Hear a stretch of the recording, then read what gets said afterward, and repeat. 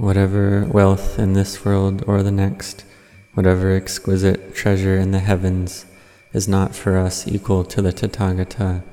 This too is an exquisite treasure in the Buddha. By this truth may there be well-being. The exquisite deathless, dispassion ending, discovered by the Sakyan sage while in concentration. There is nothing equal to that Dhamma. This too is an exquisite treasure in the Dhamma. By this truth may there be well-being. What the excellent awakened one extolled as pure and called the concentration of unmediated knowing, no equal to that concentration can be found. This too is an exquisite treasure in the Dhamma. By this truth may there be well-being. The 8 persons, the 4 pairs, praised by those at peace. They, disciples of the one well gone, deserve offerings. What is given to them bears great fruit. This too is an exquisite treasure in the Sangha. By this truth may there be well-being. Those who, devoted, firm-minded, apply themselves to Gautama's message, on attaining their goal, plunge into the deathless, freely enjoying the liberation they've gained. This too is an exquisite treasure in the Sangha. By this truth may there be well-being. Ended the old, there is no new taking birth. Dispassion their minds towards further becoming. They with no seed, no desire for growth, the wise, they go out like this flame. This too is an exquisite treasure in the Sangha. By this truth may there be well-being. So greetings and welcome to all the monks and novices and all the faithful laity. So today is Friday, 16th of December 2022. There's just 2 Fridays left until the end of this year, 2022.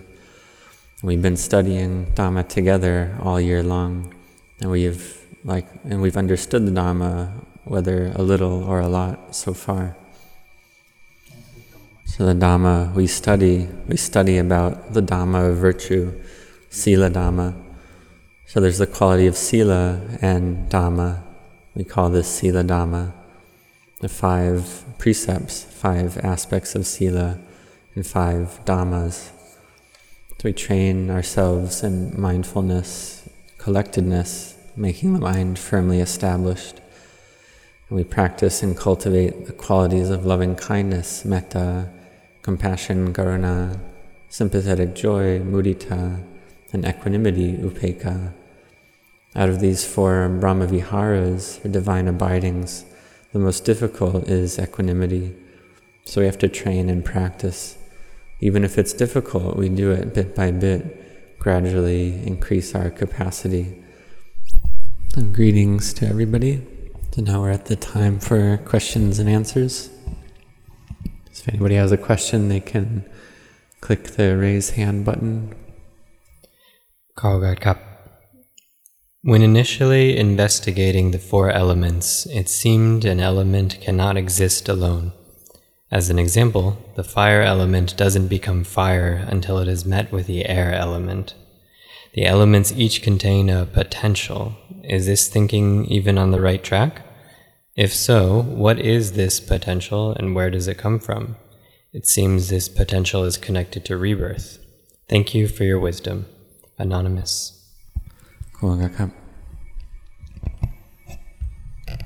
So these meditation objects, they're ways to bring our mind to peace and collectedness, to samadhi.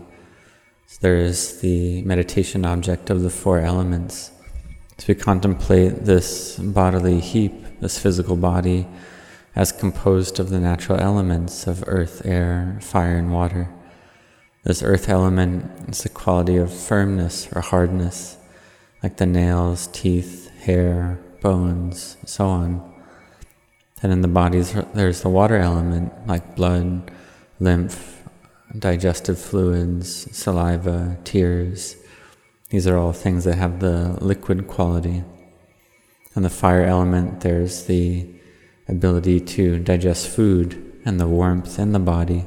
That's the fire element. The air element is the breath that goes in and out, and that flows out throughout the whole body and the blood. That's the air element. So these four elements, earth, air, fire, and water, it's a way to contemplate the body in order to give rise to the peace of samadhi. And then the samadhi arises in the mind. And then with the mind peaceful in samadhi already, we can contemplate that these four elements dissolve and degrade, pass away. Then we can realize emptiness. This is a fruit of seeing, or the fruit is seeing the body as just a body. There's no me, mine, or self there to be found. And when we contemplate and see like this is able to take out the attachment in the heart that we cling to the body as self. So in terms of one element having a potential or not existing alone, this is about science. So if you think in this way and it gives rise to samadhi, then this is correct. But if you contemplate like this and it's based on memory and perception, mental formations, there's proliferation, there's busyness of mind, then you should recall that we contemplate for the purpose of bringing the mind to peace and collectedness, to give rise to knowledge and understanding, to abandon attachment to the body.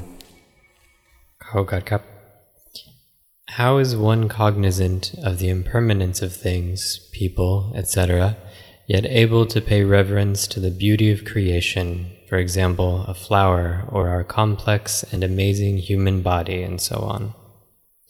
Second, further to my query on impermanence and reverence, my thoughts are detachment is the key, but should it include reverence and appreciation of the beauty first, then followed by detachment?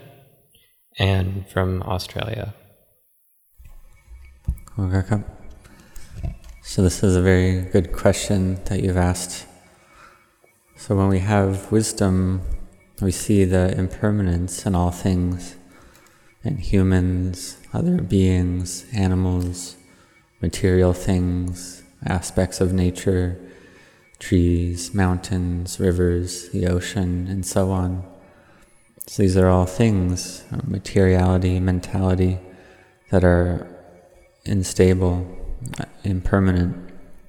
This is what Anya Kondanya saw when the Buddha first taught, this quality of impermanence, that all things arise and cease, whether it's a human, another type of being, or an object that we use. So we see this quality of impermanence, of change. We see this with wisdom, and we see the Dhamma. This is the essence of the Buddha's teaching. We see, we understand. And in terms of the beauty of nature, like a flower, or beauty in humans and so on, this is a quality of nature that's arisen already. There's also the beauty of virtue, the beauty of gratitude, the beauty of repaying debts of gratitude. This is the foundation of those that have virtue in their hearts.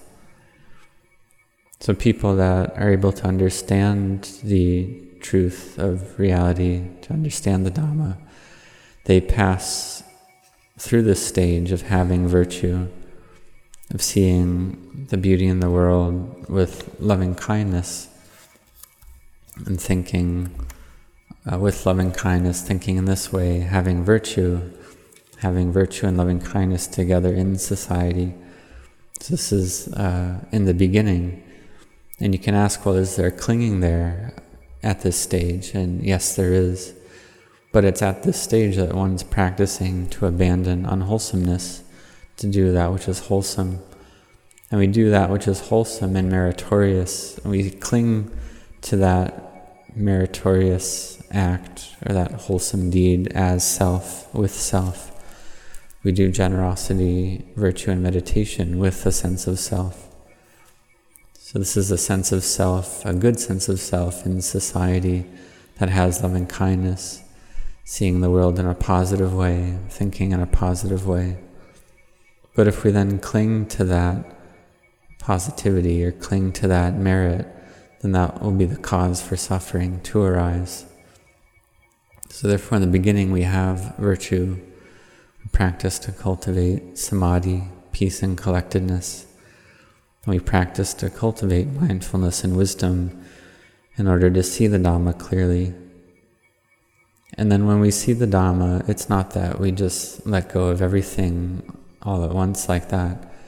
Like Lady Visakha, she was a stream enter, and she still liked beautiful things. She had children, grandchildren, and she had a lot of goodness and firmly established faith in the Buddha Sasana. So we see it's like this, and so we practice bit by bit, step by step, understanding the Dhamma more and more deeply. Then we're able to live in society with our family, with nature, and with wisdom as well. Regarding the fetter self-identity view, does this mean that the Sotapanna views both the body and mind as not self? Question from Champika. So this is about having a sense of self, not having a sense of self. So this having a sense of self, there's a sense of atta, self, clinging to things as me and mine. Then there's anatta, not self, which is not me, not mine. So we understand that in the beginning there's this wrong view that all knowing elements have, all jittas have, all minds have. It's important we understand this incorrect way of looking at things as self, because it's this wrong view of self that's based or leads to clinging and attachment, leads to becoming, leads to problems. If we have a lot of clinging, then one is a bhutojana, one with thick defilements, without virtue. And if there's still clinging to self, but the mind is better, there is virtue, then this is a beautiful mind, a kalyana chana. And if the mind is a sotapanna, seeing the body, materiality and mentality is not self, this is seeing the Dhamma. But some people might have the doubt that one's seen the Dhamma already, seen not self. Why are there kilesas still there?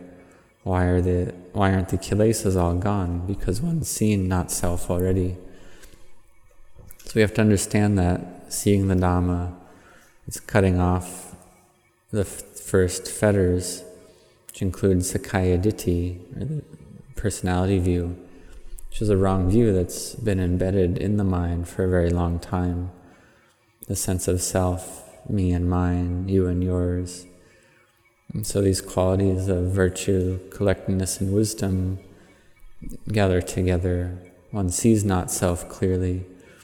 This is able to change the wrong view that's been there for such a long time in the heart. Wisdom arises, and one sees not self. This is able to destroy the kilesas, destroy some of the fetters that tie the heart down, tie it down with ignorance. In terms of these fetters, there's 10 fetters. The first 3 of personality view, clinging to rites and rituals, and skeptical doubt. These are important fetters to cut off. Is seeing in terms of self, having doubt about how to practice, or practicing for something other than the sake of the end of suffering. Then these first 3 fetters, they're very important, the ones that cut off first. If one's able to destroy these first 3 fetters, then the rest of the fetters take no more than 7 lifetimes to be abandoned. There's no 8th life. And if you don't cut off these first 3 fetters, then the mind will circle around in the cycle of birth and death for lifetimes, for years without measure. There's no counting of it. So we see in this way, we see not self. This destroys the kilesas, but not 100%. Destroys greed, aversion, and delusion about 25%, not 100%.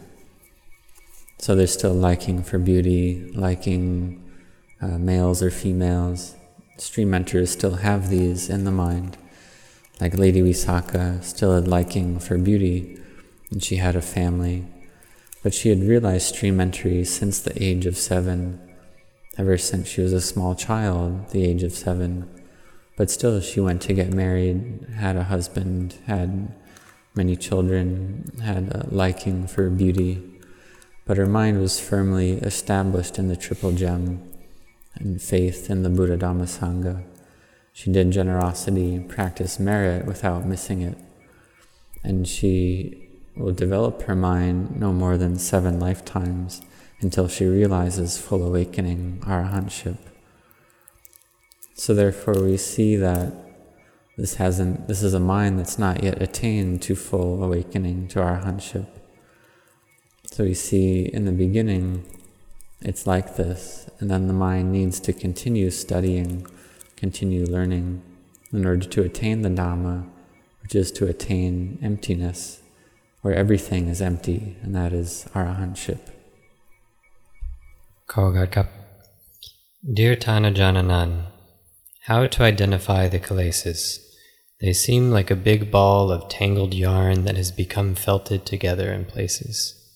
For example, greed and jealousy look a lot alike, and laziness overlaps doubt. Is there a method to determine for oneself which one to start uprooting? Thank you for your generosity and kindness in offering this retreat option, and thank you for your response. Question from Anonymous. So in the beginning, we understand that these defilements, these kilesas, they're all chaotic and all bound together, gathered together. They all tie down the heart, fetter the heart. So we, just like we just spoke to in the last question, this quality of Sakkaya Ditthi, personality view, this wrong view of self which ties the heart, covers the heart. And it makes the mind agitated, chaotic, and covers over the heart. So we see that this quality of wrong view, the wrong view of self, it's something that's difficult to abandon, difficult to destroy. If it was easy, we'd all be enlightened beings already. So in terms of kilesas to destroy, we see that there's these root kilesas, greed, aversion, delusion, these 3 groups. In terms of greed, we have wanting to gain, wanting to experience, jealousy. In terms of aversion, there's anger, ill will, delusion, there's laziness, doubt, and so on. So there's these 3 groups with many different kilesas within them. So what should we cut off first? So we look at what's really causing our suffering, this quality of being deluded in wrong view, the view of having a sense of self. So this is what we should abandon, the sense of self, of me and mine, you and yours. So we need to change our view to realize that there's no self there. It's not me, not mine, not you or yours. This is the way to cure the suffering, to cut off the things that tie the heart down, that cover over the heart. A stream mentor, this is what they destroy. They destroy this wrong view, change it to right view. And when this happens, greed, aversion, and delusion, they are reduced. If we ask, well, are they still there? They are still there, but they're lessened, and they're within the bounds of virtue. So don't think too much about this and make your mind troubled and agitated. Don't doubt about this. Just make it simple and easy. Cultivate mindfulness, cultivate virtue, cultivate samadhi, cultivate wisdom. Contemplate that the body is just the body. This way you're able to destroy greed, aversion, and delusion, make the mind empty, and give rise to purity. So Jananand would like to express his happiness to hear this, that these novices, that you've all come to practice the Dhamma, and very happy that we get to meet together like this. You've traveled far. We meet together for the first time. And for 26 of you to ordain as novices like this, it's something that's not easy to find. So I'm very happy to hear about this, to have the opportunity to meet together. We see that the Samanera novice, it's the beginning stage of a samana, of a renunciate. And so you practice the Dhamma. When you ordain as a novice, you're given the 3 refuges and the 10 precepts. So this sila you have, this 10 precepts, is very important. You're a novice, you're complete in your novice ordination, so you need to have virtue as well.